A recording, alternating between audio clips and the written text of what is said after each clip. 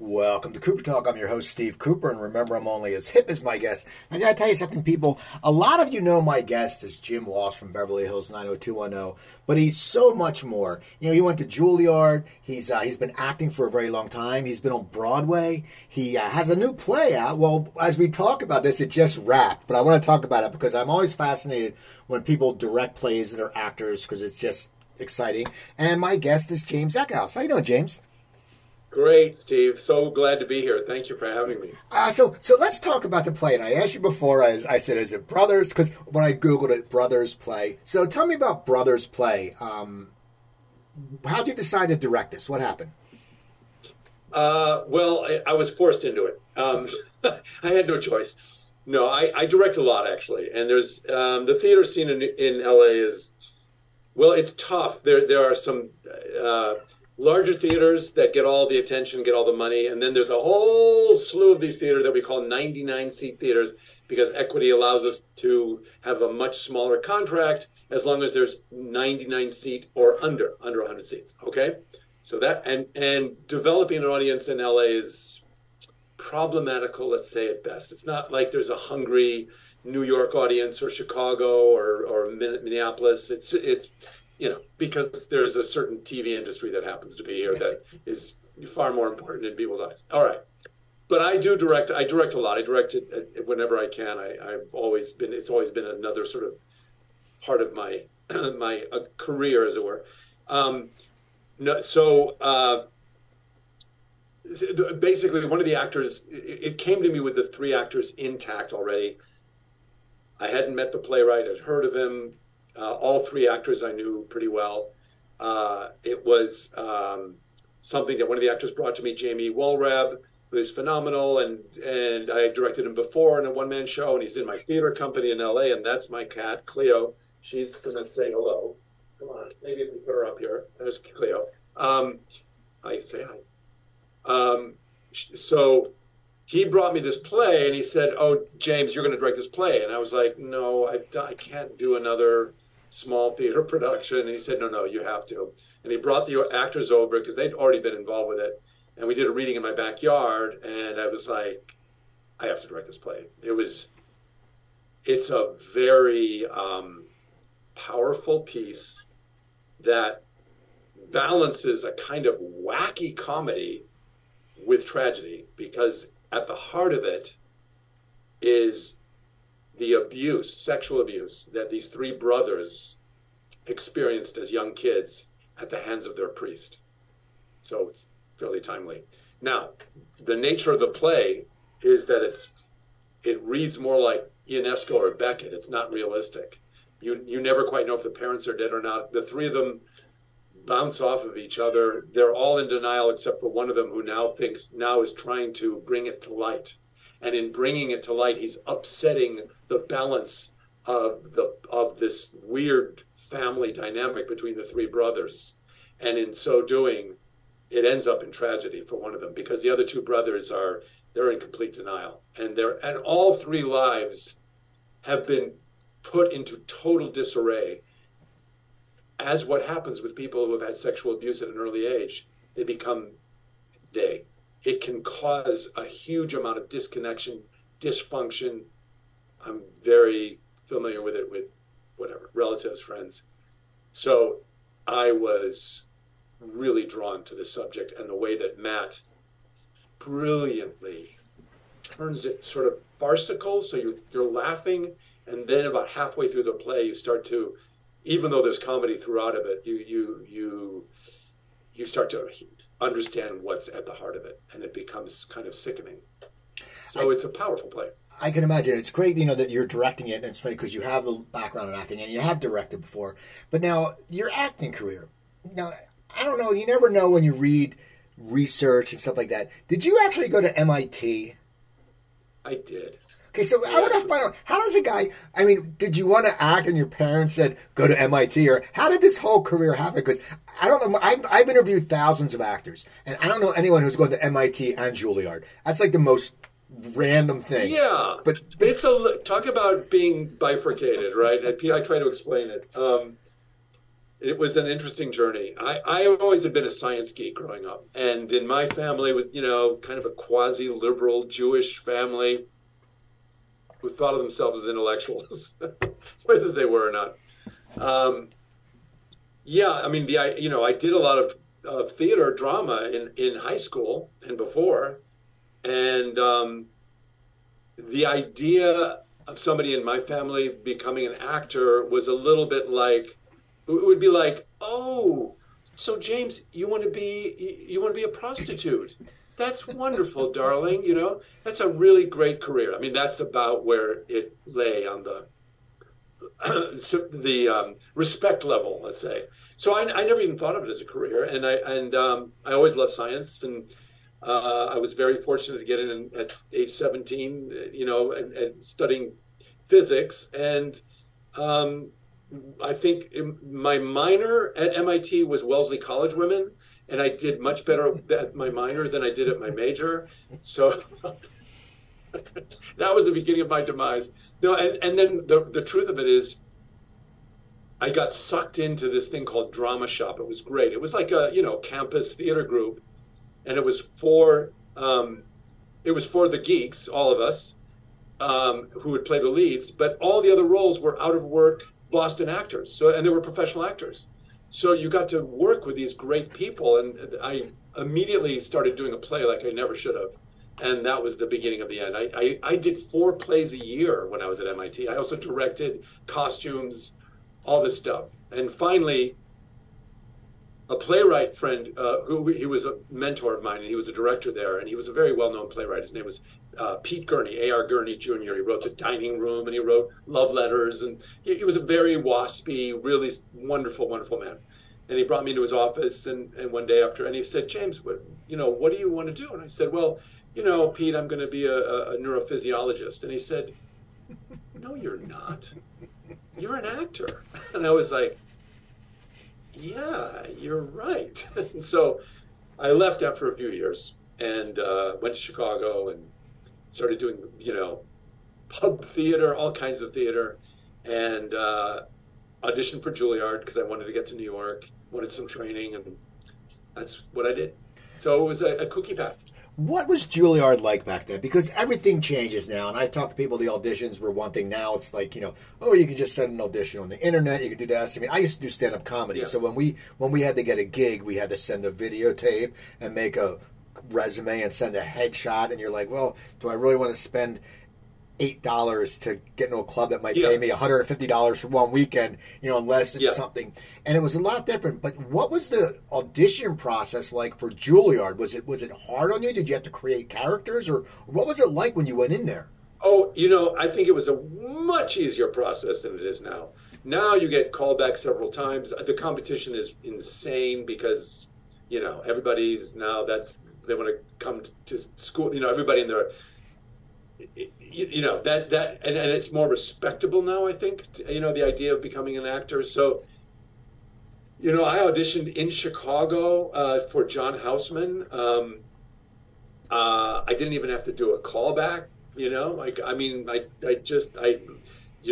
did 2 auditions, and John interviewed me afterwards, and, John Houseman, John Houseman, Paper Chase. And they said, Mr. Eckhouse, I see here that you went to Massachusetts Institute of Technology. Yeah, I did. Why on earth would you want to become an actor? I said, well, Mr. Houseman, the cast parties and the women. And he went, that's a very good answer. So you go to Juilliard. I don't think you can get away with that now. That was long before me. I know. Yeah. Yep. Now you go to Juilliard. Now, when you get out, and once again, I've heard this story many times. Juilliard prepares you on the craft, but they don't prepare you on actually what to do, the business side, when you get out. So how do you hit that? Because one, we know you're intelligent because you went to MIT, so you can probably figure it out. You that's just the way it is. But how did you start hitting the field running? Like, did you get an agent right away, or did you start auditioning, or what happened? Well, yeah, I mean, it was, first of all, I know now that all these schools, NYU, Juilliard, all the good schools, they do spend a good deal of time talking about the business. They have to, and that is great. We had none of that. None of that. We didn't even think we would ever do film and television. I know that sounds sort of naive, but back then it was like, oh, you're going to be a force in the American theater. They didn't tell you that you'd make 3 cents if you're lucky, and you wouldn't be eating. Good luck. And once I had a family, that's why things changed. But I was very fortunate because my last year we did a bunch of plays in rep. We did 4 plays, and I got to play wonderfully great roles in 3 of them. And there I was at Lincoln Center being reviewed. Before I graduated, I had an agent. So I'm ashamed to say how lucky I am. I don't even know what I would do now. I don't even know if I'd get into the business right now. I mean, it's so changed. And that's an interesting thing to talk about with people and I'm sure many of your guests have talked about just, because of social media and the number of not even networks anymore, the number of venues, how many shows, it's also different. So I went into it thinking that I would be an actor on the American stage. So I immediately started doing what they call regional theaters, of which, I went to almost every city in the United States. I went to Hartford, Connecticut, and Atlanta, Georgia, and Minneapolis, and so on, Boston, and You do a 4-week rehearsal and a 4-week run doing Shakespeare, Sam Shepard, modern plays, classic plays. And that was really where I got my training, was doing it, just doing it. And, I would audition in New York for a play, and then I would go out of town for 8 weeks or 10 weeks. And, and you tried to keep an apartment back in New York, and you made bubkas, but you made just enough to get by. And you got housing at whatever city you were in. And I got to play incredible roles, then I married, child, poor as church mice, working all the time, off-Broadway, regional theaters, and realizing we had to move to LA to just be able, What was that like? Because you were, it's so different. I lived in LA. I'm from outside Philadelphia, and I lived outside New York. And I lived in LA for 15, 18 years. And it's so different when you go out there. I lived in Burbank. I'm sorry, what years? What years were you I just moved back 5 years ago. So I was there. Yeah, recently, I was, okay. But, it's such an eye-opener. And it was, once again, I told people when I moved out there, if you went for an audition or anything, you had to get a Thomas map out. You pull the damn thing out. No one understands. Oh, GPS. But for you, when you moved out, what was it like? You're basically pulling up your roots. You have a family, and you want to act, and you're going to have to go into. You're moving there to go to TV to make money. So what was that like? I mean, were you sitting there going, you know what? I want to keep doing this. I'm going to have to make that jump, or was it a hard decision to leave New York? It was really tough. And it was uprooting. I'm lucky again that I did have representation. What I did have is there was a theater company, and I knew a lot of the people in it. There's a company in New York called Circle Rep, very well known. That was a big theater company, and they had a division out here, small, And I immediately I've always, when I was on the show, I was always doing theater. I've always done theater. I just, either because I'm a masochist, I don't know why. It's just, that's my lifeblood, I've directed, I've acted, so immediately I got involved with a theater company, and that kind of saved me, and it always has. It's a community of people. You can practice your craft, stay supple and hot, and and that was key for me. But learning how to audition on camera was. I did some films in New York, so it wasn't like I was green that way, but it was different.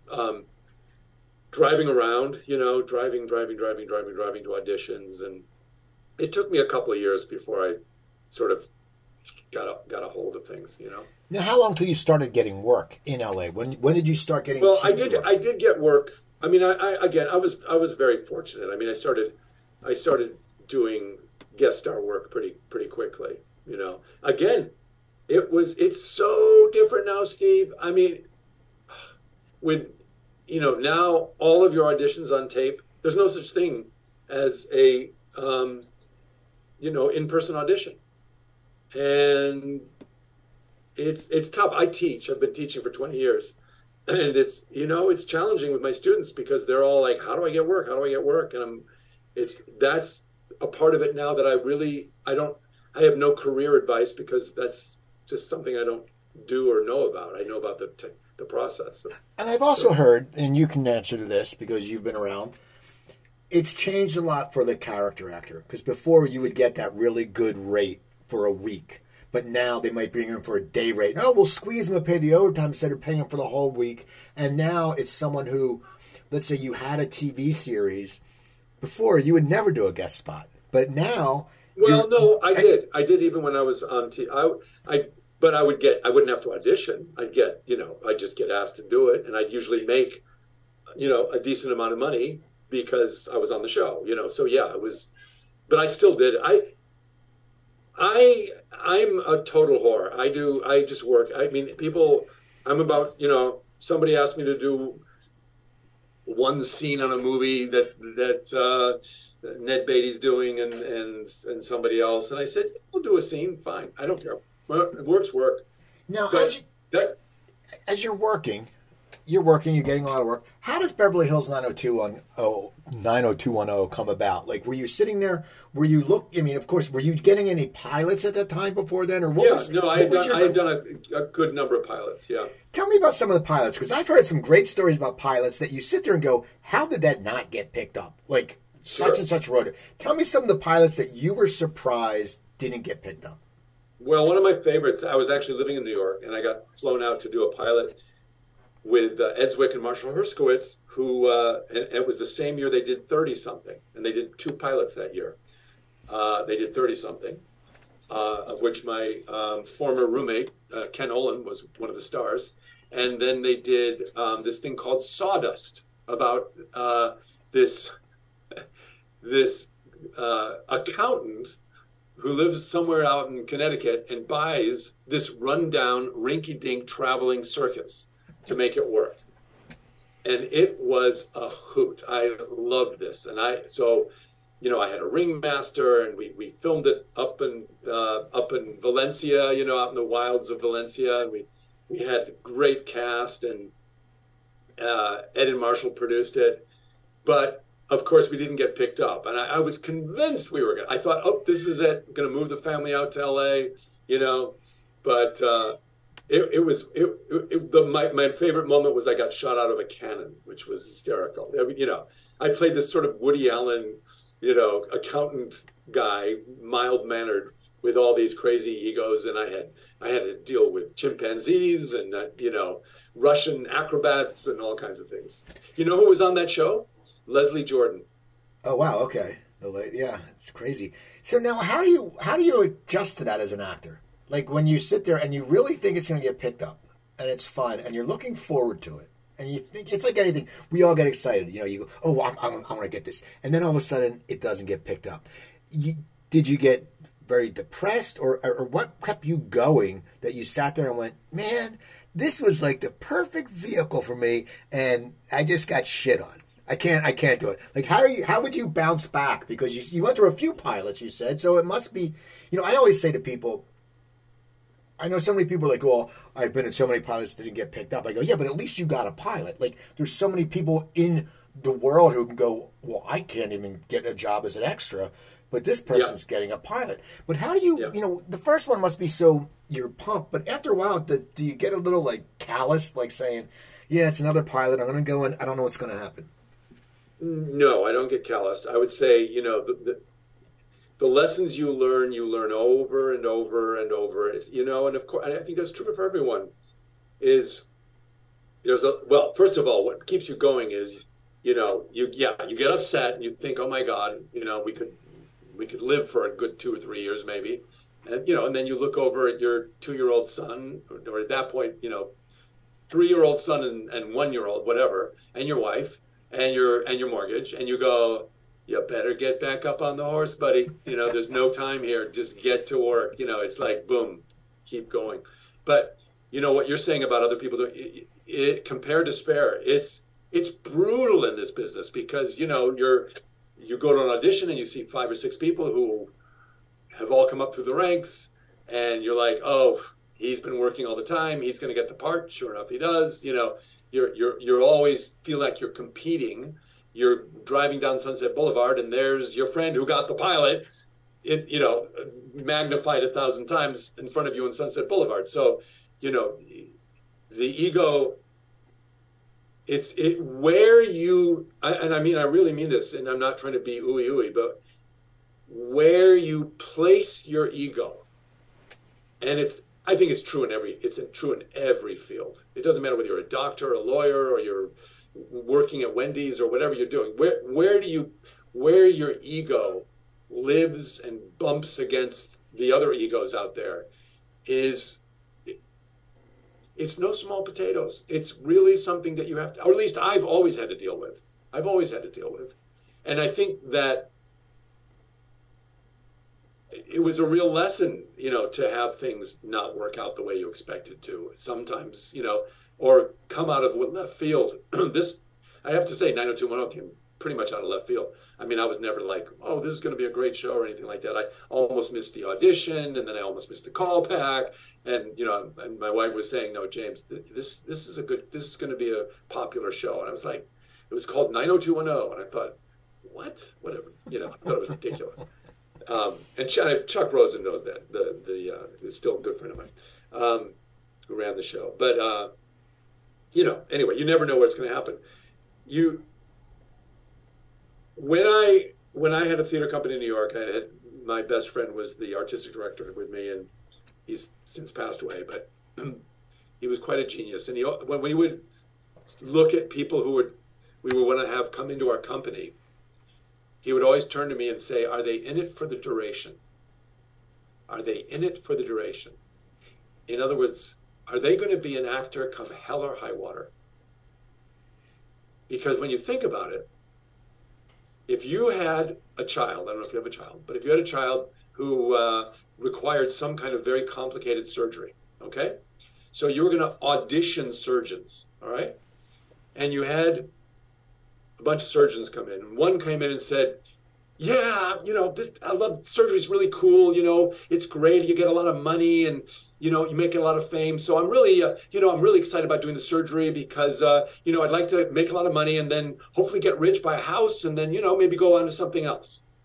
Or another surgeon comes in, maybe he's an old fart. And he's like, I've done 60 of these and I'll be doing these to the day I die. And I read up on all the things, and I really don't give a shit about the money, and I don't care about being a famous surgeon, but I care about being the best surgeon, right? Who are you going to hire? We've got to come in with the sense that we're the expert, that we're doing this because we absolutely, it's sacred to us. It's the be-all, end-all. When I've directed on episodic television, and when I see people come in with that kind of attitude of like, well, you owe me, or, I'm pretty and I should be a star, look, some people, they get hired, they become famous. I'm not saying that's not, you could say he's full of shit, and I will say, yeah, you're right. But for my money, when I'm auditioning people, I want them to come in and say, move aside, I'm the expert. I'm the expert about acting. I know what this character is. I know all about this. And I'm doing it because I want to make this character the most vivid thing ever. This work to me of telling stories is sacred because the people in the room, the executives, the writers, it is the most important thing in the world to them. For them to have gotten a show on Netflix, on ABC, on Hulu, the competition is insane. It's ferocious.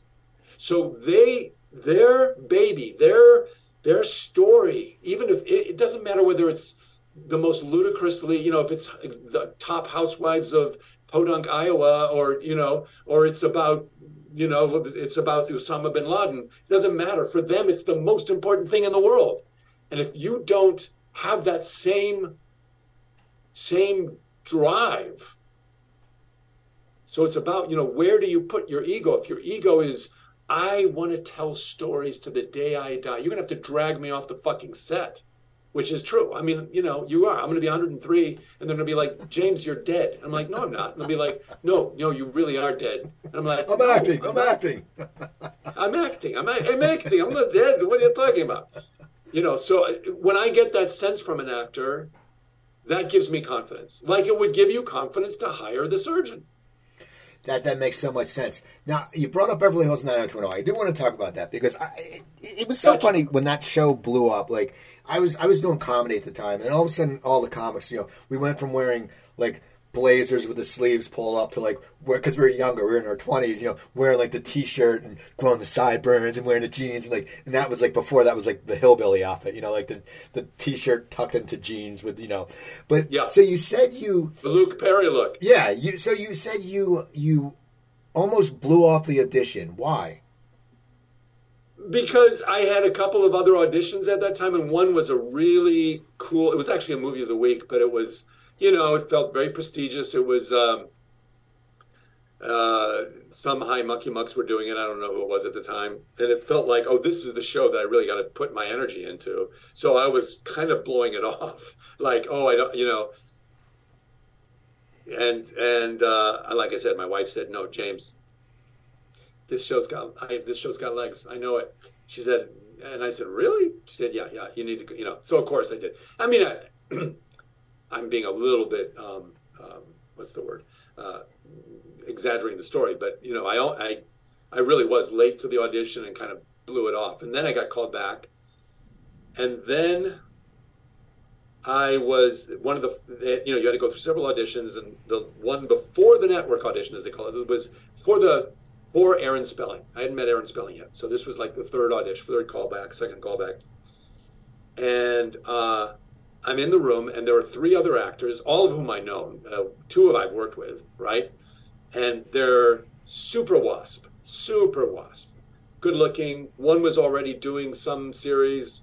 He was in makeup or something, so he looked great, confident.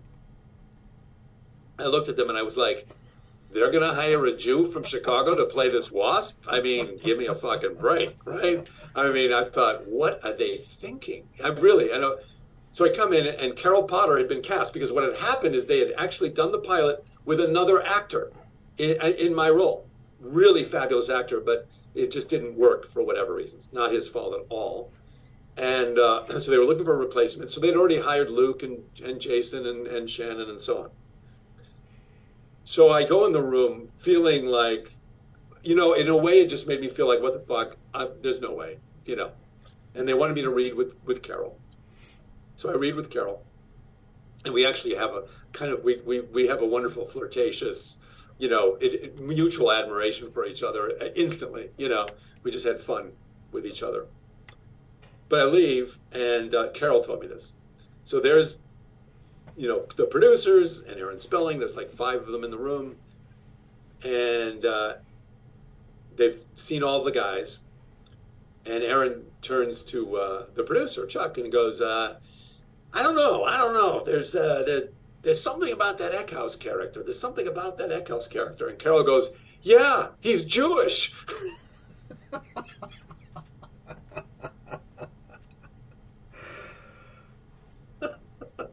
Because, in Aaron's mind, I'm sure he was like, he's a Jew wannabe wasp, like all the tribe, So then after that, they call you back, and you have to go back in again, or you?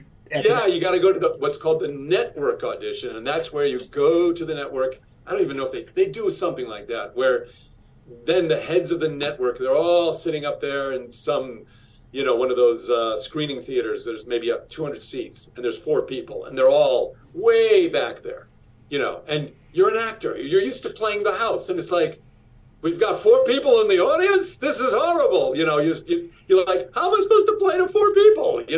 because they're there. It's not like, but they're just there looking. They don't want to.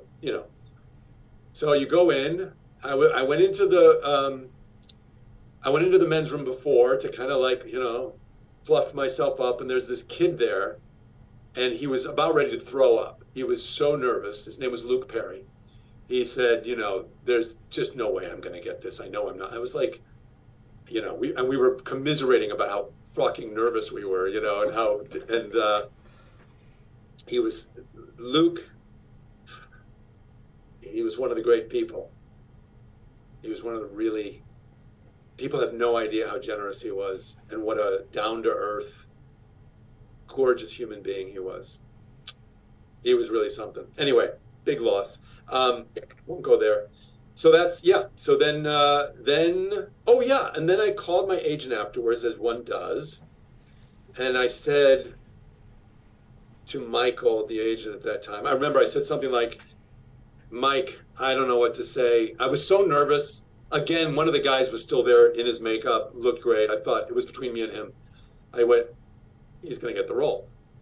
So I had a really I didn't feel very good about the audition. And I called my agent. I said, I hate to say, he said, how'd it go? And I said, not very well, Mike. I said, I don't think I nailed it. I said, to be honest with you, I'm really sorry. And I said, he goes, all right. Well, let me call you back. Calls me back 15 minutes later. He goes, well, you were right.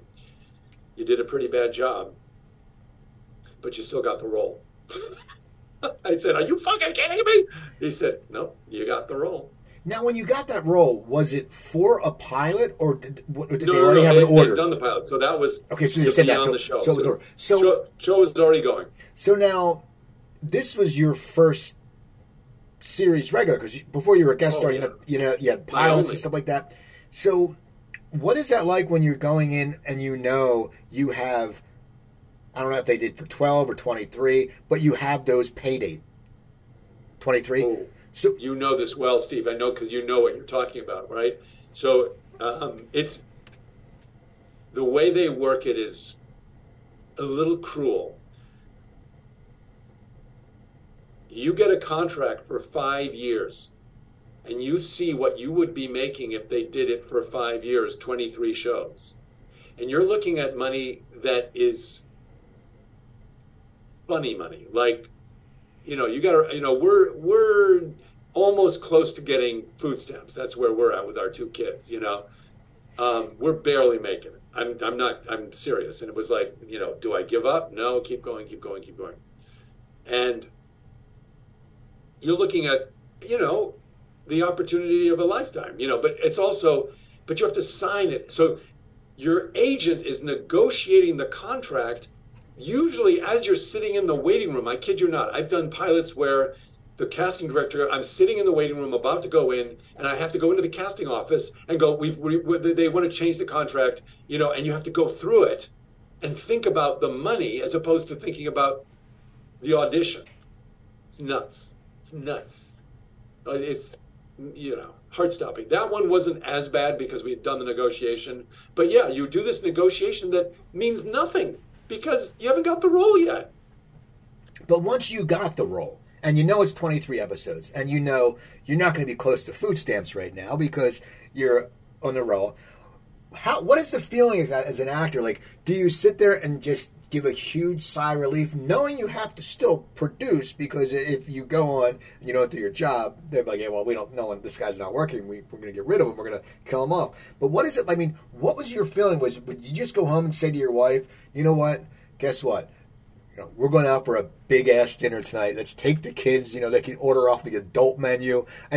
What was your feeling? Because it was, even though you were successful, it was one of those, people always go, oh, well, you were a guest star, but now you have a series. What was it like for you just to know that for at least 1 year, you are living in, hog's heaven? So in my tribe, we call it the shtetl mentality, right? At any moment, the Cossacks are going to come in and raid the village. We may have food tonight, okay, Uncle Isaac, but it could all be over tomorrow morning. That's how I looked at work. I never took it for granted, ever.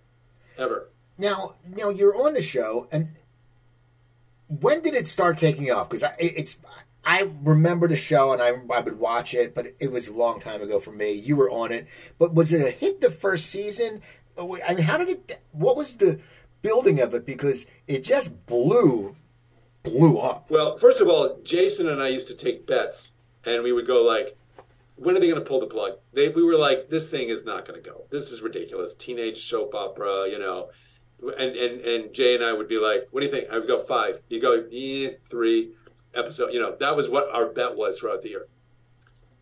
At the end of the first year, and I wasn't really aware of it. Listen,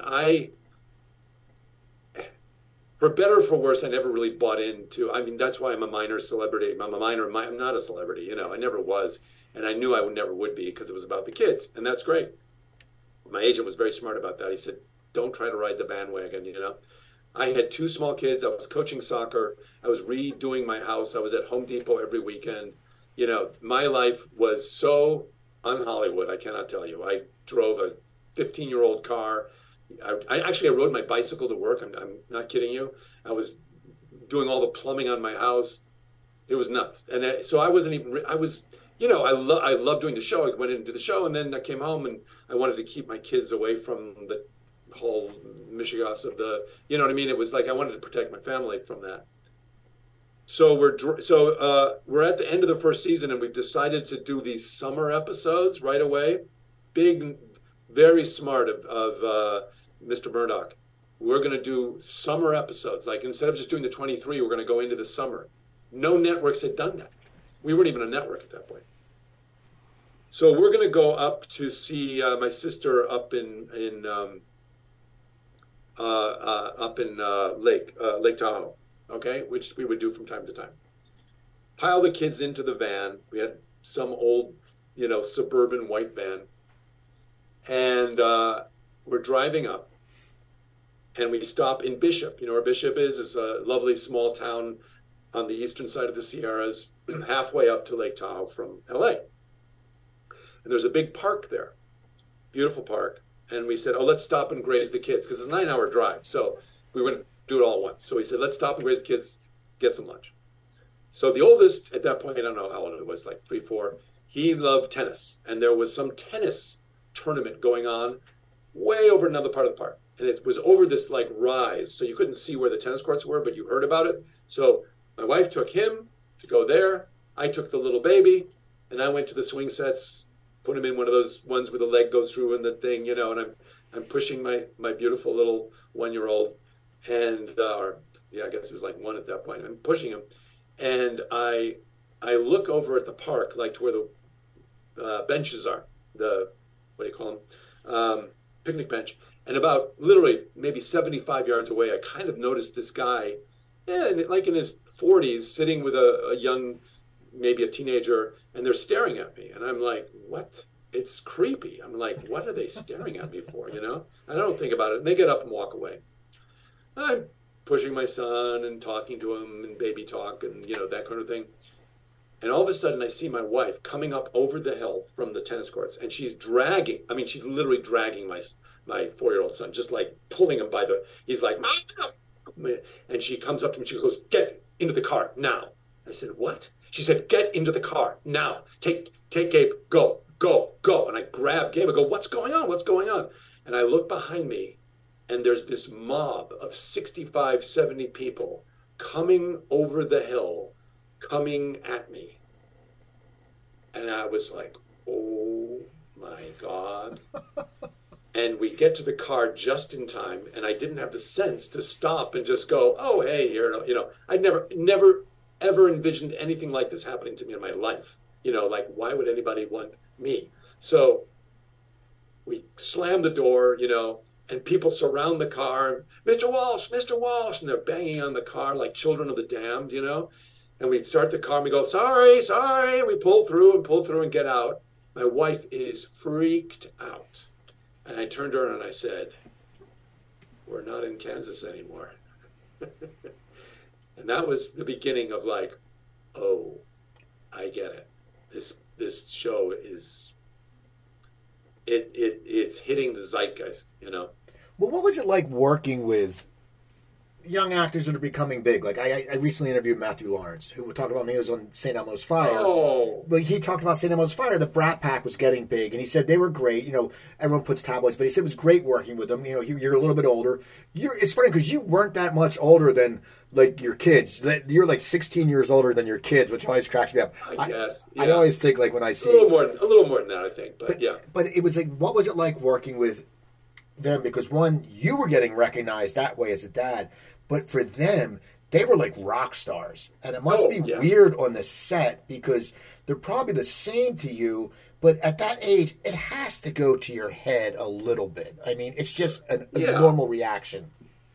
Yeah. I mean, it was very poppy and People magazine, and you know, I mean, the good thing is that once we were all together, we really loved working with each other. I have to say, I mean, by and large,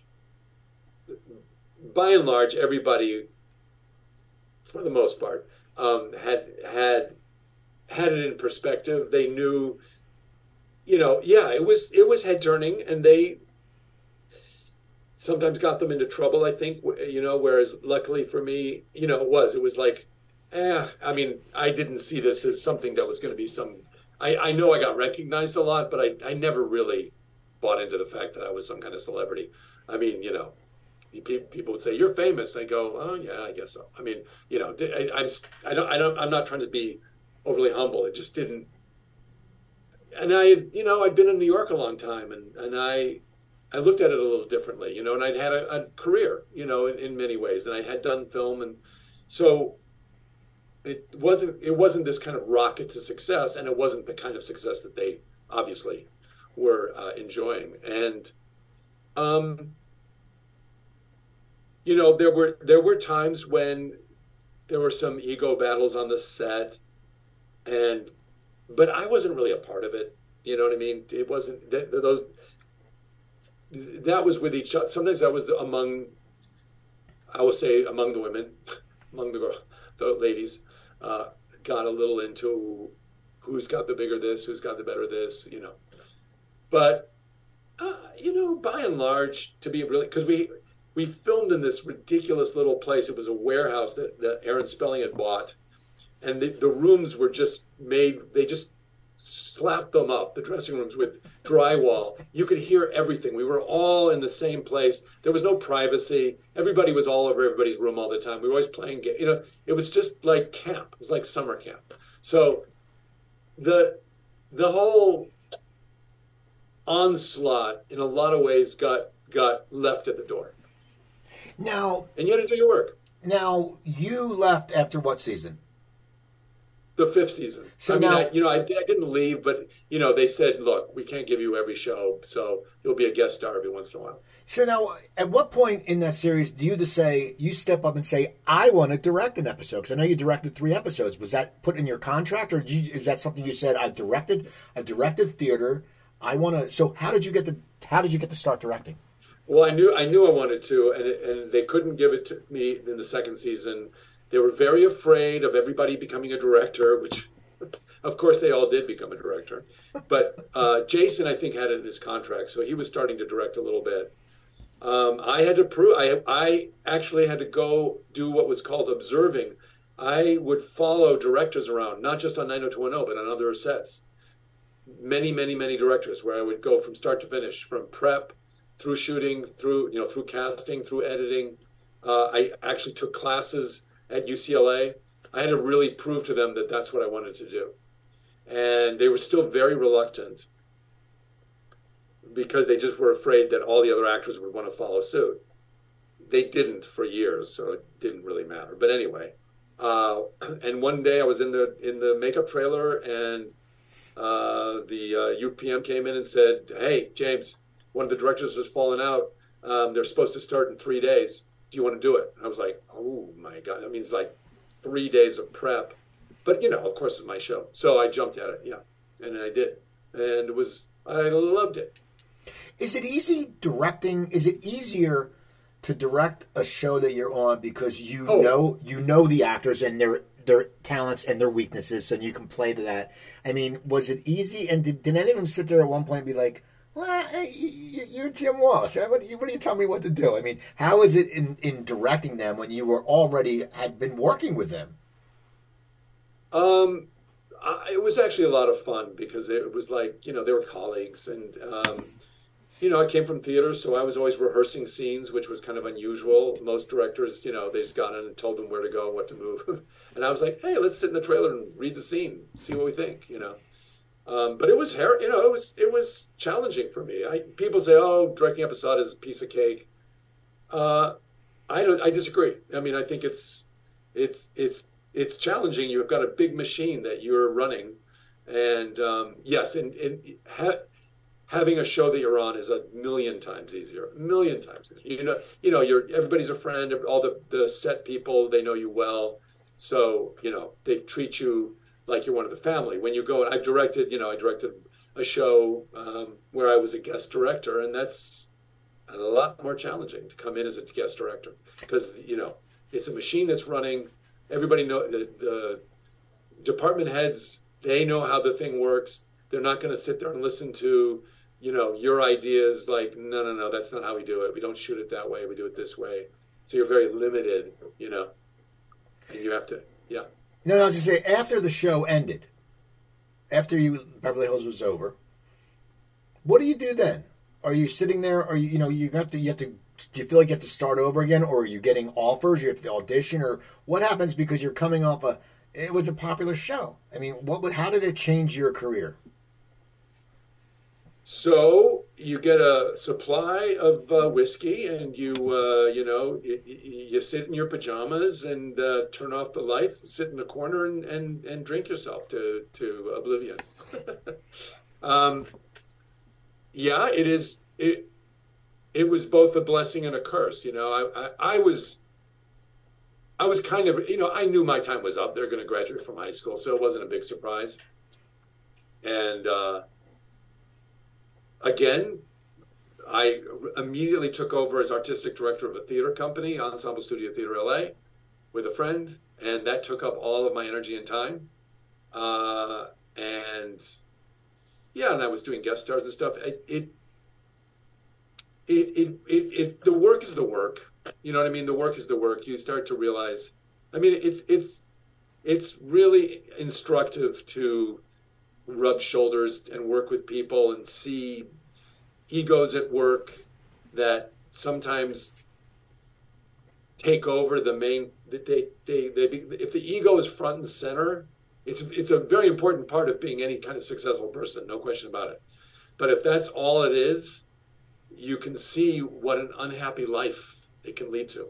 It really can, because you're never going to be satisfied, and it's always going to be about whether you're on top or whether somebody else is on top, or, and I mean, much to my detriment, yeah, I have a big ass ego and no question about it, and I'm very competitive, but yeah, there's a part of me that, my spiel is, hey, seriously, I went to the Golden Globes. There I am, limousine. There's, sitting next to Clint Eastwood and blah, blah, blah, blah, blah. And the next day I am cleaning toilets at my theater company. I kid you not. And that to me is like, to not take yourself so seriously is really, I think, really important. And to realize that you're up, you're down. That's true for everybody. For all the people that are in the spotlight right now that have the big eye of the media on them, right? Oh my God, this person, and we think, oh, they are. For every one of those, there's at least 20,000 other people who either were in the spotlight last week, last year, 10 years ago, and I know it's like, well, what happened to, they're just being human beings, the spotlight makes it feel like, oh my God, this is it, this is everything, if you got a show on, if you got a this on, if you got a that on, if you live your life for that, I think that can be dangerous. Well, and you're an actor's actor. It's very obvious you love acting. Now, did you do Broadway with Cranston? Yeah. Okay, now when did that happen? And tell me about Broadway, because as an actor, that must be like if you're a baseball, like if you played baseball as a kid and you go into Yankee Stadium and you're like, holy shit, it's Yankee Stadium. Tell me the Broadway story, because Broadway must be like, was it everything you thought? Yes and no. I mean, I done some understudying on Broadway, and certainly visited a lot of friends. Broadway theaters are in such bad shape physically, decrepit.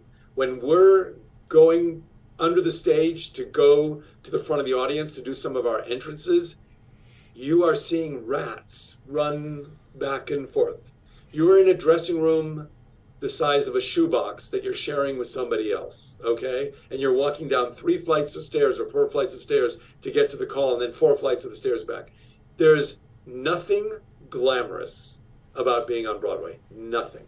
Unless you're Bryan Cranston, you have that dressing room right next to the stage. So that's a big eye-opener, you know? I would say doing regional theater, far more money spent on physical plant, on much more, much more. So there's no glamour that way. But on the other hand of it, side of it, yeah, that show was an extraordinary play. It's funny, I was just talking about it. I was in a meeting with this amazing guy. He was the head of ABC News for many years. His name is well, I don't want to give his name. Anyway, he ran ABC Disney. He's a high mucky muck, you know.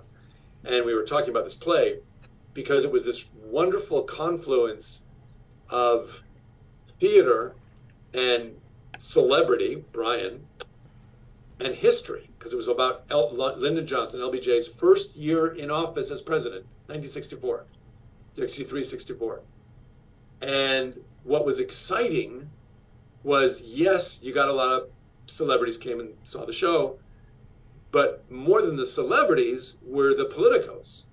Nancy Pelosi came a couple times. I got to talk to her for a long time. She was charming beyond belief.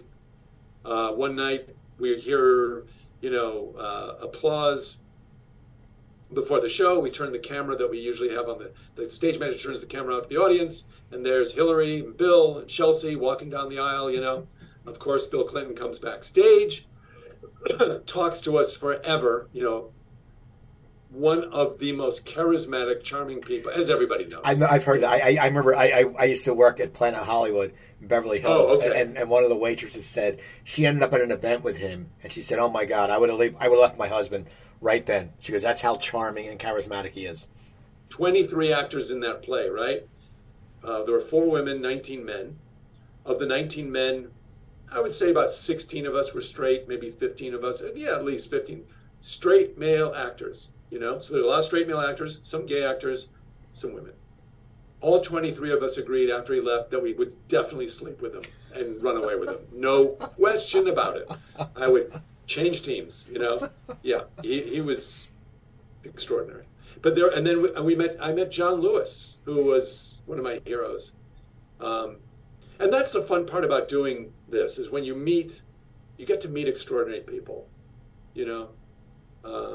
I sometimes I feel a little bit like Forrest Gump, where, you know, nobody knows who I am, but I get to rub shoulders with some incredible people, Arnold Schwarzenegger and Emma Thompson, and I got to know the Abernathy family down in Florida, Reverend Ralph, and go to the Ebenezer Baptist Church every Sunday, be the only white face in the church, and get to know the family, and, you know, you get to know, and then doing All the Way on Broadway, Eric Holder, Nancy Pelosi, you know, and on and on and on, Chuck Schumer, all these people who came and saw the show. One final question. What's the future of, I mean, are you going to keep directing? What do you want your focus to be? Now, you know, you've been doing this for a long time. You've directed TV, you've directed plays, you've been on Broadway, you've been on a hit show, you've been in movies. We didn't even talk about a bunch of movies you've been in. But where do you focus? I mean, we know you want to act till you're 103 and you're dead on stage and you don't believe it. But what do you want to focus on now? Because you have so many different hats. And you also teach, which we didn't get into. But what do you want your focus to be in the next 5 years? Do you want to come into my shrink's office next week and we can talk about it? Do you want to film I mean, I guess that's probably it's going to be about 4 or 5 visits at least with my shrink, and yeah, you tell me. I mean, I'm just trying to figure out what I want to be when I grow up. I still haven't quite figured that out yet. So I love doing it all. I love teaching. I love directing. I love acting. I'm starting to write, which I love. But, I also love farting around the house, going to Home Depot and doing my projects. I do all the plumbing, all the electricity. I do most of the carpentry. I love doing that. It's kind of my go-to Zen place. But anyway, that's a good question, and I'm avoiding it because it's I'm not getting the roles that I used to at all, and nor should I. You don't want to see an old part like this, unless you're Chris Cooper, somebody famous. Yes, of course, Gary Oldman, but nobody.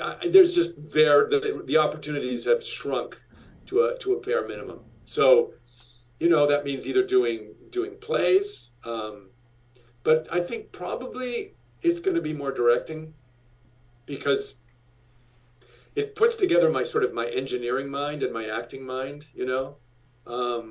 I love working with people. I love elucidating moments. I love telling stories. I love creating magic, So that seems to be probably where I'm going to spend most of my time. Well, that's awesome. I want to thank you for taking the time to come on today. How can people get in touch with you? How do people get in Social touch with Instagram? me? Are you on Instagram? Are you on? I am on Instagram, but I'm the worst on social media. It's JamesEckhouseWorkshops.com. JamesEckhouseWorkshops.com. You can email me there if that's what you want with questions, and I'm happy to field however many people would be actually interested in learning about plumbing or how to go to Home Depot and buy plumbing stuff at aisle 6, because that's mostly what people call me about. Well, there you go, people. So go on to IMDb, look at James, watch his old shows. Go watch Beverly Hills 90210 again. If you haven't watched it for a while, watch it. Go to my website, coopertalk.net. You can find over 940 episodes. You can email me at cooper@coopertalk.net, Instagram @coopertalk1, Twitter @coopertalk. I'm Steve Cooper. I'm only as hip as my guest. Oh, James has something to say. One more thing. Yeah, my next show that I am doing, I'm actually flying to New York tomorrow, is to do Girls on the Bus. The Girls on the Bus. HBO show hasn't come out yet. I've got a lovely part on that. Not regular, but, guest star. So people, you heard that here. You heard it here. And so people, remember, I'm Steve Cooper. I'm only as hip as my guest. Don't forget, drink your water, eat your vegetables, take your vitamins, and I'll talk to you next time. Thank you, Jim.